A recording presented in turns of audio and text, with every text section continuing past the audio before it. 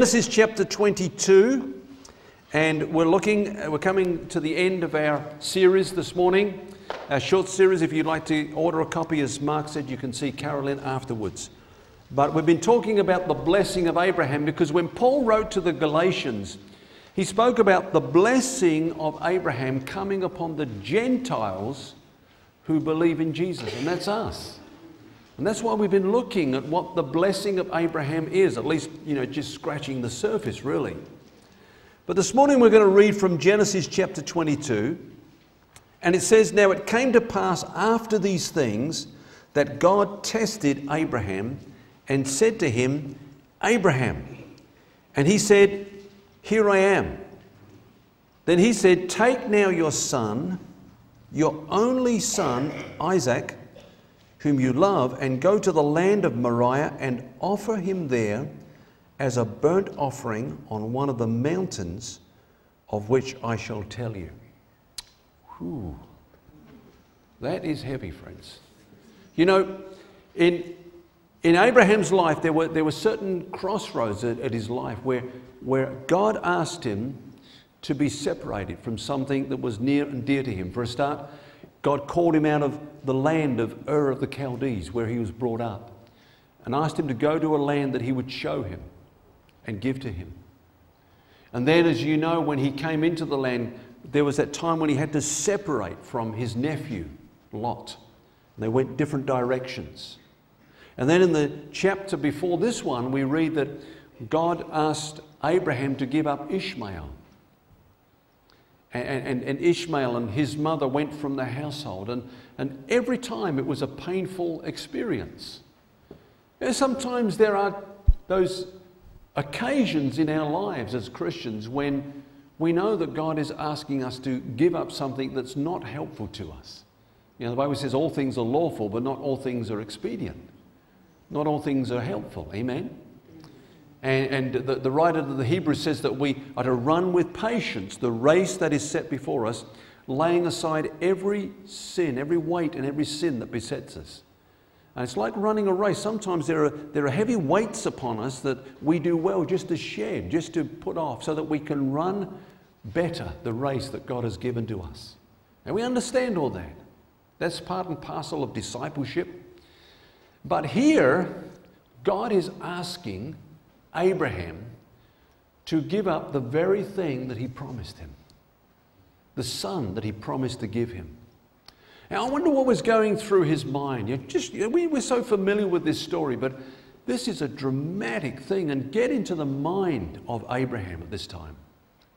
He was probably thinking, God has asked me to go and take my son and sacrifice him on a mountain. That's what the pagan gods do. They ask for human sacrifices. In fact, when God gave the promised land hundreds of years later to the children of Israel, that was the one sin that just was the straw that broke the camel's back.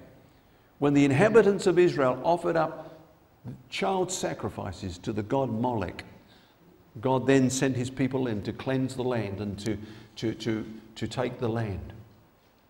And this would be going through his mind. And what would he say to Sarah? Think about it. What would he say to Sarah? We're just going out for the day. I'm just offering up Isaac as a burnt offering on the mountain. Well, don't be home for late for lunch, will you? I don't think she'd have said that. He probably didn't even tell her. The Bible says he rose early in the morning and snuck away. And then he would have been thinking, but all that God has promised me is in this boy. In fact, God's plan of salvation for the world is tied up in this seed. In your seed, all the nations will be blessed. Messiah would come through this line. And now God was asking him to offer him up. Not only offer him up, but to actually be the executioner. Now, friends, I've got to tell you, I've read this many times and I've tried to justify it in my mind. I've tried to defend God as if God needs defending. But, I've got to say, friends, when I read this, in all honesty and transparency, there's a sense of outrage. in my heart at this whole incident of what God was asking Abraham to do. In fact, if anyone wanted to attack the Bible or attack God or attack Christianity, that would be a good passage to start. Wouldn't you agree? What sort of God is that? So how do we explain it? I think there's a couple of things we have to say. First of all, from Abraham's perspective, always let the Bible be the best interpreter of the Bible.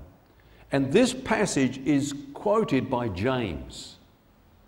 In fact, he says, you say that you're justified by faith, but he spoke about being justified by works. And then he said, wasn't Abraham justified when he offered up Isaac? Wow, that's completely different to what Paul said, isn't it? Paul said that we're justified by faith, by believing in Jesus. James says we're justified by works. It's all the Bible, but it seems to contradict itself. But no, it doesn't contradict itself. They were talking about different things altogether. Paul was talking about how a person is justified before God, made righteous in the sight of God. How are we justified before God? By believing in Jesus Christ. That's very clear. Over and over and over and over, consistently, all the way through the New Testament, there is only one way to be righteous before God, and that is to believe that Jesus Christ has done it all on the cross for you. Amen? And Abraham did that. We read that back in Genesis 15. And he was declared to be righteous by God. He was regarded by God as righteous from that point on. God never saw him anything but righteous in his sight. So what is James referring to? Well, there's faith and there's faith. Some people possess faith, others profess to have faith. You can say you have faith, but faith has to be tested. Amen? So he said, show me your faith without your works. I'll show you my faith by my works. So he's talking about what man sees, that we justify what we say about ourselves before others. Nothing to do with God. Justification before God. That was settled way back when. Only God knows those that believe in him. Amen? Only God knows those that have faith in him. And God knew way back then that Abraham had faith in God. But in his outworking of that, there were a lot of question marks. And we looked at some of those last week. He was very incomplete in his obedience. He offered partial obedience, sometimes outright disobedience to God. And, there were times when he lied about his wife, said that she was his sister over and over again, put her in danger of being defiled by other men. Many times. That's a serious thing. And he repeated that. Then there was the time when they took their eyes off the promise and he tried to make everything happen by going into another woman and having another son. And then when God said to him, that son is not the heir, that's not the one that I promised, that's not the one through whom the blessing is going to come, he said, oh, that Ishmael might live before you. Why can't we make this my son? Why can't you make this the son that you he just did not exercise faith and trust in God. And so you look on and you look on and you look on and you think, is this man a believer?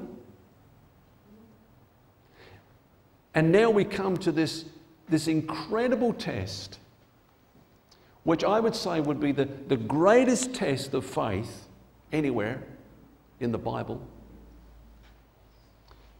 Because, the faith that you and I have that justifies us is our only link with God.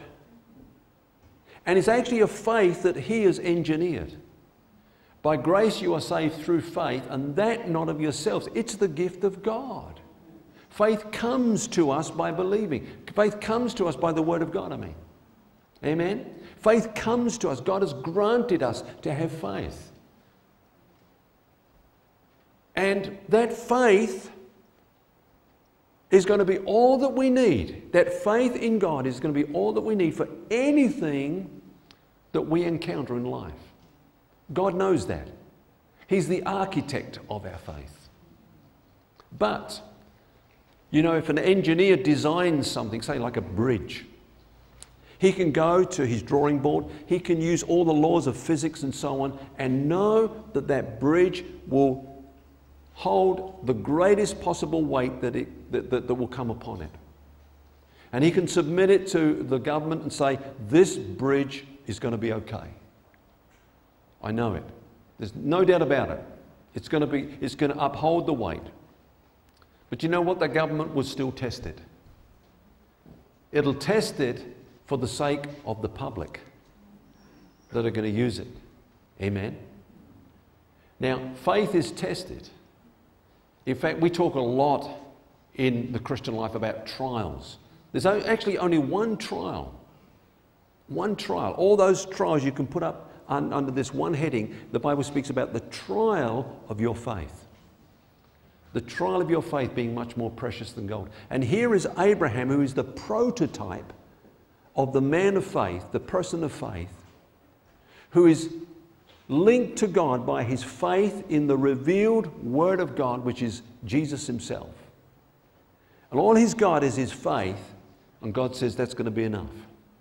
It's going to be enough not only for him, but for the entire race of people who believe in Jesus. Friends, there's no situation that you will find yourself in where faith will not be sufficient. When you put your trust in God, that's all you need to do, to trust God and experience his grace, his provision, his protection, his leading, his guidance, and so on in your life. And Abraham was put to the test for that very thing back there. But you know, I think there's another thing here that we see in this story that is so incredible. And it's this, you know, in Abraham's life, many things that are precious to us under the new covenant are found in Abraham. For example, we're talking about justification by faith. He is the model of it, isn't he? Paul constantly brings him forth as the one who believed in the seed that would come, Jesus, and was made righteous by God and regarded as righteous from that time forward and treated as righteous. And it's a picture for us that if we do the same, we too will be righteous in God's sight. Again, we see that Abraham had two wives, Sarah and Hagar, and they represent two different covenants. The covenant of promise and the covenant of law. And it's a picture of when we turn away from the promise of God, when we do not walk in the grace of God, we press the panic button like Abraham did. We get married to the law, and it's the flesh, and the flesh will fail us. Amen? And we see pictures like that in the life of Abraham. Well, here we see something that is not depicted anywhere else in the Old Testament. And it's this. This is one aspect of the gospel that this story brings out. You won't find it anywhere else. And that is that a father offered up his son. Amen. It's a picture.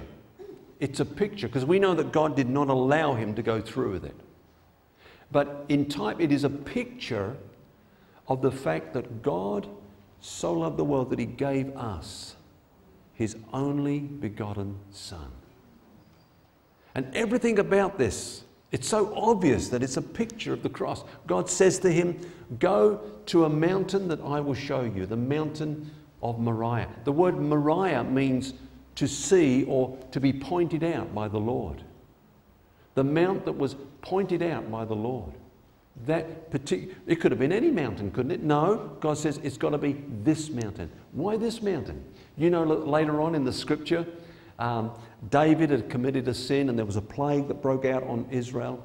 And as this plague was spreading over the land, David saw the Lord. The Lord came to him and the Lord turned away the plague. And David bought that parcel of land where he met the Lord. And he built an altar there, and it was right here on Mount Moriah, and that was the spot where they built the temple of the Lord, Solomon's temple. And that was the place where later Jesus was crucified. Pointed out by the Lord, Mount Moriah. God saw that place and took Abraham to that place and said, there, that place. The amazing thing is that as you read this passage, you'll find that Abraham and Isaac set out early in the morning, and it says there are 2 servants that go with him. 2 servants. Just as they're going up the hill, just as when Jesus was crucified, there were 2 thieves with him. One on one side and one on the other.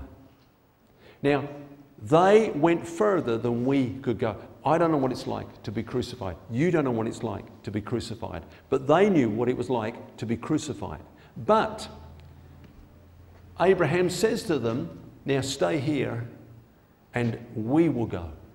You stay here now. You come this far but no further. So they went further than us. They know what crucifixion is like. But then the Father and the Son go up the hill together. And it is something which they alone are going to experience. It's like God drew a curtain over what happened at the cross. What happened at the cross when the Father took your sin, my sin, the sin of the world, and laid it upon His Son to die in our place that we might be forgiven. Who can enter into what happened between the Father and the Son on the cross? Who can really comprehend it? It's like God just drew a veil over that. Said, you don't know. You won't know what went on between the Son and me at the cross. You stay there while we go up yonder. And then He said this, we will go and worship and we will come again.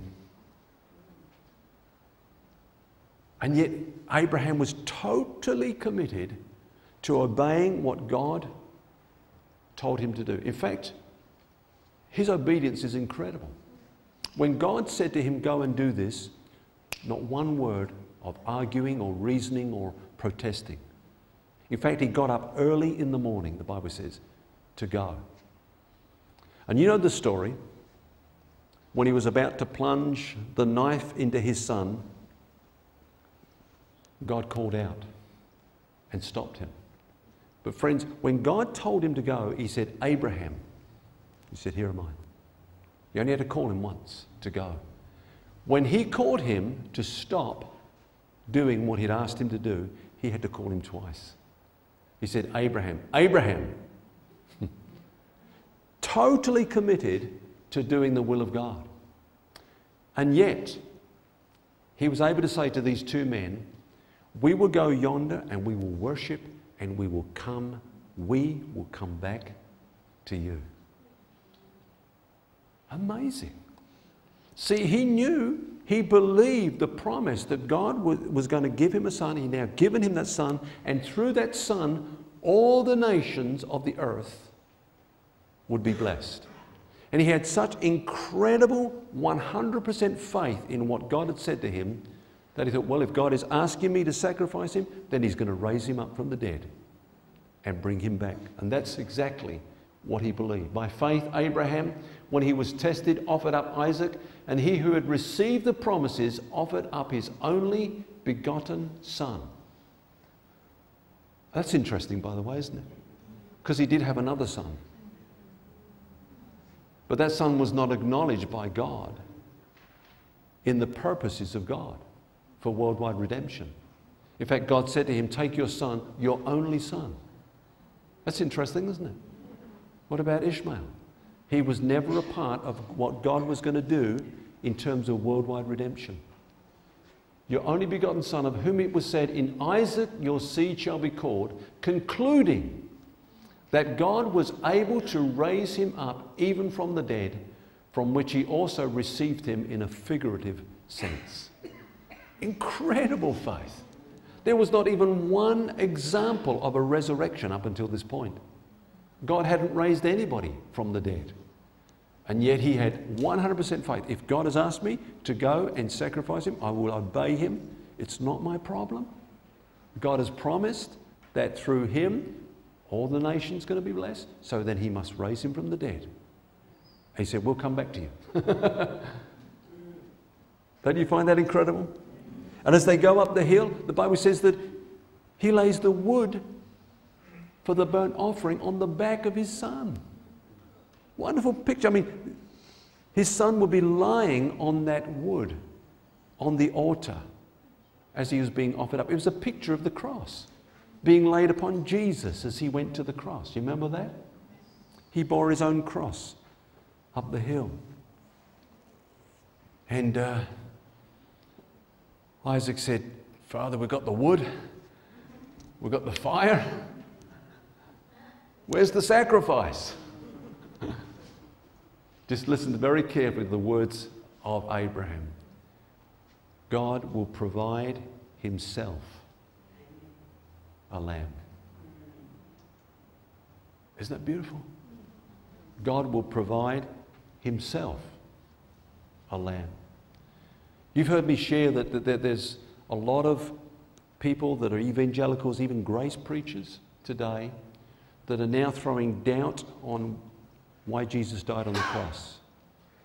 They're saying that God did not demand a sin sacrifice, that it was just what man did to Jesus. He had nothing to do with God satisfying the justice of God. That's not what the Bible consistently teaches all the way through. God will provide himself a lamb. Jesus was the propitiation for our sins. He was the one that appeased the wrath of God. The wrath that was due to you and me because of our sin fell upon him. In the day that you eat the fruit, you will die. Sin demands the forfeiture of life, but God accepts a substitute. But that substitute must be without sin, without spot. There was only one that could take the place. God provided himself a sacrifice. The sacrifice, the salvation that we have is not something that we have done or can do. God has provided it himself. And if God has provided it himself, then it must be sufficient. Amen? In fact, he is called, at the end of this, I think it's in verse 14, Jehovah Jireh, the Lord our provider. It's amazing that a lot of people use that in terms of money. He's Jehovah Jireh, the Lord my provider. Now, of course, he that spared not his only son but delivered him up from us all, he will meet all our needs. Amen? With him, he'll meet all our needs. But the prime meaning of Jehovah Jireh is that the Lord has provided himself a lamb. And yet, we know that as he was about to sacrifice Isaac and God intervened and stopped him, the test was over, he saw a ram caught in a thicket. In other words, caught up with thorns and thistles in his head. Another picture of Christ who bore the crown of thorns and thistles. But it was a ram, not a lamb. So the world is still waiting for the lamb. And when Jesus came, he said, behold, the lamb. John said, behold the Lamb of God that takes away the sins of the world. Now, you know something about this passage? I'm a great believer in the law of first mention, meaning that the first time a subject is mentioned in the Bible, look very carefully at that context because it will give you some understanding about that theme. And you know, the first time that love is mentioned in the Bible is in this passage. Take your son, your only son, whom you love.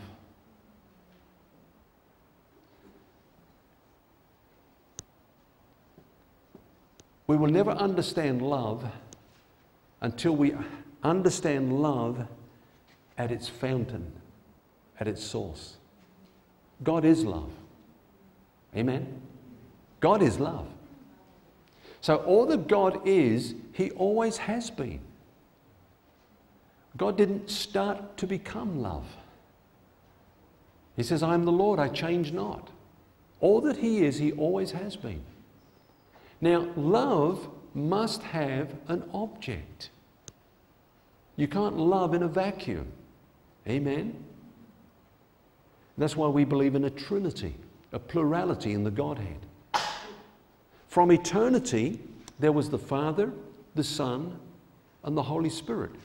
3 persons, one God. One God, 3 persons. Amen? Let us make man in our image. Plurality. And love, the eternal love of God, existed within the Godhead. The love that the Father had for the Son and the Son for the Father is eternal. It had no beginning, it has no ending. And it is the source of all love. In fact, you can read about it, for example, in the book of Proverbs, where Jesus is depicted as wisdom, the personification of wisdom. And he says, I was with him, that's God, from before the beginning. I was daily his delight. The Father daily delighted in the Son. And he said, I rejoice before him. The Son rejoiced before the Father. This incredible love between the Father and the Son, they were perfectly complete in their love for one another. God didn't need to create us in order to experience love. Amen? It didn't meet a need in his life. We don't meet a need in God's life. He's complete.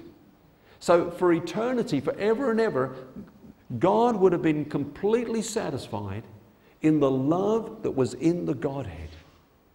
And any love that we experience on this earth, any kind of love, has flowed to us from God. Every love in every kind of creature has come down from God. God is love. Amen. Now here is the incredible thing. We just move on here. Let's move on. John says, in this is love. Not that we love God, but that he loved us and sent his Son to be the propitiation for our sins. That is incredible. If the Holy Spirit helps us to get a revelation of what John is saying here, it will blow our minds away and it will transform us like nothing else can. This is the love of God. God is love, and that love is defined in the love between the Father and the Son, and yet God took his Son and gave him for us upon the cross to die that wicked, cruel, painful death, to become the propitiation, the appeasement of his own wrath against our sin. Herein is love. If ever you doubt that God loves you, this should put it to rest. Amen? If ever you struggle with lack of self-esteem, here's where to go. Here's where to go. Don't do a psychological course or something like that, friends. Here it is. You can't get any greater esteem than the esteem that God has given you, the value that he's put upon you, the worth that he's put upon you. In fact, it's so incredible that when Jesus prayed his prayer in John chapter 17, he said, Father, I pray that they might know that you have loved them as you have loved me. Wow. No wonder Paul says in Romans chapter 8, I am persuaded that neither death, nor life, nor heaven, nor hell, principalities or powers or angels or demons, nothing can separate us from the love of God, which is in Christ Jesus. Amen. You know, often it's incredible the number of people that are contacting me and asking me, what do you think about eternal security? Can you lose your salvation? But you know, the problem is it degenerates into like a theological argument. People banding verses about it. Friends, unless you get the revelation of it, there's no point in arguing with people All I can say is, with Paul, I am persuaded. I've dealt with that issue. It's not an issue to me. There is nothing that can separate me from the love of God, which is in Christ. Do I really believe that God would do all this for me, and then some stupid thing that I could do would just negate this love for me, so that God thinks, oh no, he blew it. Go to hell. Next. Come on, friends. The love of God. Let's get a revelation. Ask the Holy Spirit to give us a revelation. Herein is love. Not that we love God. You love God? You sure you love God? Because if you don't love Him enough, He'll spew you out of His mouth. We hear preachers, herein is love, not that we love God. Like we were saying earlier on, it's not that I'm faithful to God. I'm not going to stand up and say, I've been faithful to you all my life. I've not been faithful to God all my life. Neither have you, if you're honest. There have been times when we've failed Him, we've let Him down. But it's not about us, it's about Him. Hallelujah. Let's move on. I want to move on. See, I started by saying that I was outraged by the fact that God asked a father to give up his son. But you see, this is outrageous love. You cannot explain it any other way. In fact, some people dismiss it because they try to reason it in their minds. They say, would God, allow His own Son to suffer upon the cross? They try to reason it. They get into human philosophy. Not the revelation of God's Word, but human reason. This is outrageous love. That a father would sacrifice his own son. It's outrageous, friends. There's no other word for it. It's outrageous love. Amen.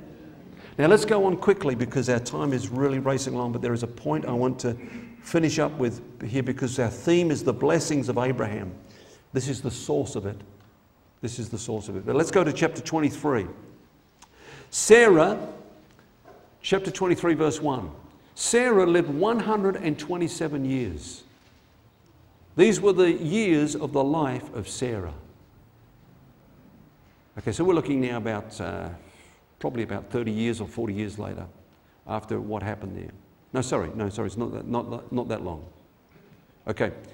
Anyway, she's 127. I think Abraham will be about 137. These were the years of the life of Sarah. So Sarah died in Kiriath Arba, that is Hebron, in the land of Canaan, and Abraham came to mourn for Sarah and to weep for her. It's the only time we hear of Abraham weeping. Beautiful. These two had been together through thick and thin, through good and bad, through obedience and disobedience.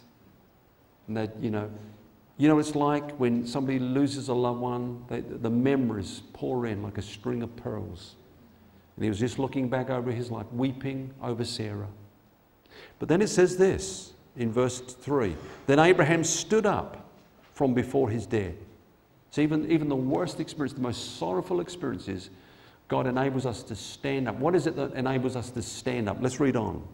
And he spoke to the sons of Heth, saying, I am a foreigner and a visitor among you.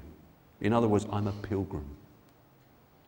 See, we need to remind ourselves, friends, that we are pilgrims. Amen. He says, give me a property for a burial place among you, that I may bury my dead out of my sight. Abraham is a pilgrim. So much so that he does not own one piece of real estate on earth. He hasn't even got a grave to bury his wife in at the end of his life. And so this is the first and only time of him buying any real estate. And he's just got this little patch of land, this burial ground, which he buries Sarah in. And later he was buried in, and Isaac was buried there, and Jacob was buried there, and Rachel was buried there, and Leah was buried there, all in that same grave. And that's all he owned on the earth. Because you'll notice in Genesis 12 verse 7, we haven't got time, but if you look back there, you'll notice that when God comes to him and promises him the land of Canaan, he doesn't actually promise it to him. God never promised it to him, but to his descendants. And so we read that for 3 generations, Abraham, Isaac, Jacob, none of them lived in a city, none of them lived in a house, none of them lived in a dwelling place. They lived in tents, a symbol of someone who is a pilgrim, someone who knows this world is not their own. Now, we've been talking, friends, about the blessings of Abraham. And I think I've made it very, very clear over the last 3 weeks that God has blessed us incredibly. God is not, we're not cursed, we are blessed. You can't be cursed and blessed at the same time. We are blessed spiritually, we are blessed circumstantially, we are blessed materially, we are blessed physically. Amen? We are blessed. Abraham was so blessed he was almost tripping over his blessings. Amen? So here's the thing. Our blessing is not our inheritance. He didn't take these blessings and work out how to amass incredible real estate, to lay up his treasure on earth. Can you see what I'm saying? He walked in the blessing of God. Everything he needed was supplied by God. He had abundance. And everything you need, God will supply. And if you believe him, he'll also give you beyond that. He'll give you something with which you can serve God. Amen. Some seeds to sow in this earth, because he wants you to partner with him and to be involved with him in what he's doing in the earth. We're sons of God. We care about our Father's business. Amen. You know, grace doesn't make us lazy and selfish and self-indulgent. But all the time he knew that what he had was only a foretaste of what was to come. And what was to come, his real inheritance was not in this world, but in the world to come. Let's just read a couple of verses here concerning our inheritance. That God has begotten us again to a living hope through the resurrection of Jesus Christ from the dead, to an inheritance incorruptible and undefiled, and that does not fade away, reserved in heaven for you. Now there's a reason for saying that our inheritance is incorruptible. And we'll look at that in just a moment. It says here, the promise that he, that is Abraham, would be heir of the world was not to Abraham or to his seed, that is us. We are the seed of Abraham. The meek will inherit the earth one day.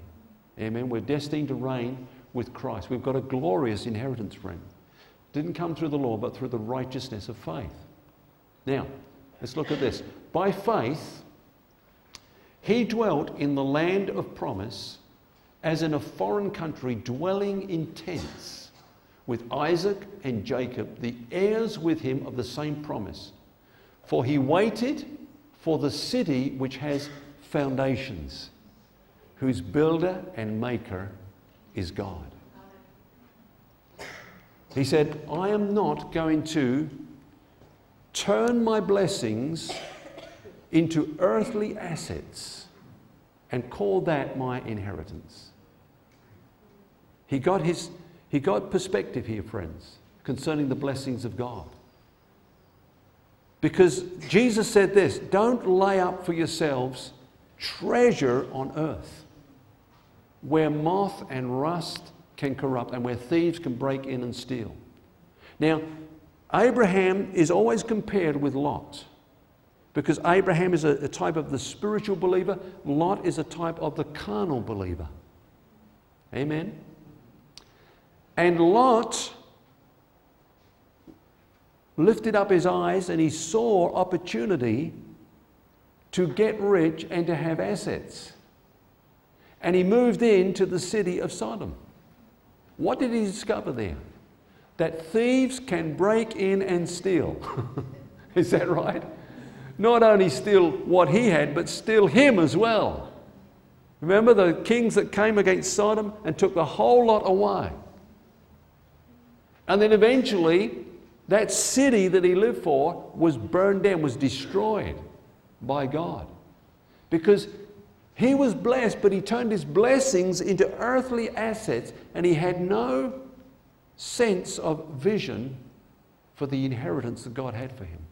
Whereas Abraham sought for a city that had foundations, whose builder and maker is God. Now come again to the law of first mention. The first city that we read of is in Genesis chapter 4 and verse 17. And Cain knew his wife, and she conceived and bore Enoch. And he built a city and called the name of the city after the name of his son, Enoch. So the foundations of that city was selfish ambition. He wanted to perpetuate a name for himself. So he built a city that would bring glory to him. It had his name on it. It had the name of his son on it. His family name there. Okay? Later on we see that the flood came, and then after the flood, God says, be fruitful and multiply, replenish the earth. But they all stayed in one place, and they said, what? Let us build ourselves a city. Selfish ambition again. And a tower whose top is in heaven. Let us make a name for ourselves, lest we be scattered abroad over the face of the whole earth. And you see the spiritual principle here, friends. He that saves his life will lose it. You build a name for yourself in this life, you try to build your inheritance in this life, you will lose it. There's coming a time when the things that can be shaken will be shaken, so that the things that cannot be shaken will remain. Amen? Now we've been brought into the family of God, we've been involved in his purposes, and he's included us in what he's doing in the earth. And it all centers around the seed. Making people know about Jesus. The only way that you can be righteous before God. This is what we read about the city that Abraham believed in. Now the wall of the city had 12 foundations. He sought for a city that had foundations. The 12 foundations, and on them were the names of the 12 apostles of the Lamb. Praise God. Jesus called those 12 apostles and sent them to lay the foundation for the church. He taught them. And the Bible says that we're built on the foundations of the apostles and the prophets. Some people think that we're built on apostles. No, we're not. It means we're built on the foundations that the apostles laid. You read about those in the epistles. And for those that don't know, an epistle is not a wife of an apostle. Okay? The epistles were written by the apostles. Just a little bit of teaching here.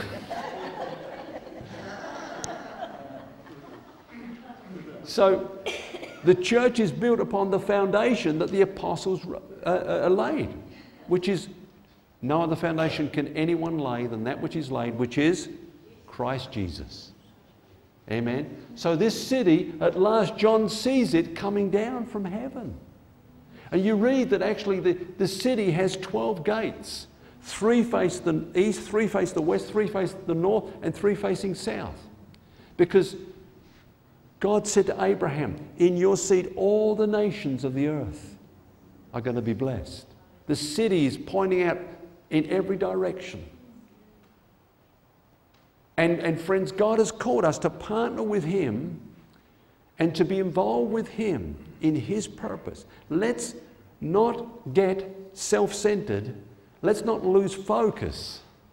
And even though you're going to get blessed out of your socks, friends, as a believer because of the righteousness of God, don't turn your blessings into earthly assets so that you amass great wealth here on earth, because moth and rust will corrupt and thieves will break through and steal. I heard a story about a man who had incredible wealth and he died. And at the funeral, as the music was quietly playing, waiting for the service to start, somebody just leaned across to his friend and said, How much did he leave? And his friend said, everything.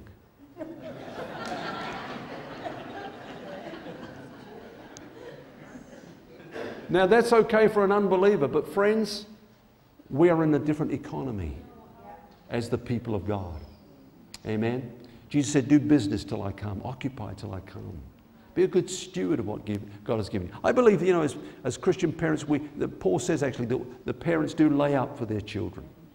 Leave an inheritance for your children. But friends, don't amass great wealth and then just die with millions in the bank or in assets. We're a part of the family of God. Amen? Get involved with God in what God is doing in the earth, in building His kingdom. The blessing of Abraham. The blessing of Abraham is so rich, but there's something even greater than the blessing of Abraham, and it's the inheritance that God has prepared for us, which is incorruptible, undefiled, and will never fade away. Moth and rust will not corrupt. Thieves will not break through and steal. Reserved in heaven for you. Let's pray together. Father, we thank you this morning for this great life that you've put before us as an example. We've seen Abraham as a believer, warts and all. Lord, a man who stumbled and fell at times, a man who took his eyes off the promise, and a man who even sowed to the flesh and reaped corruption as he did so. And yet all the time he kept coming back to the promise, coming back, Lord God, to the seed, and fixing his eyes upon the promise that would come. And Lord, we thank you that in the end his faith was unwavering. Lord, it was so strong that even when you asked him to offer up his son, he knew that you'd raise him up again, because he knew you'd do what you promised to do. And you have, Lord. You've given us the seed, the Son, the Saviour. And Lord, he has been a blessing to the nations of the earth. Lord, in these last days of time, as this age closes down, we just pray that in the time frame that you've given to us, we will know what you want us to do with our lives, how we can partner with you, Lord God, to be a blessing to this world, to this generation, by taking the gospel to our nation and to the nations of the world. And we ask it in Jesus' name. Everybody said, Amen. Amen.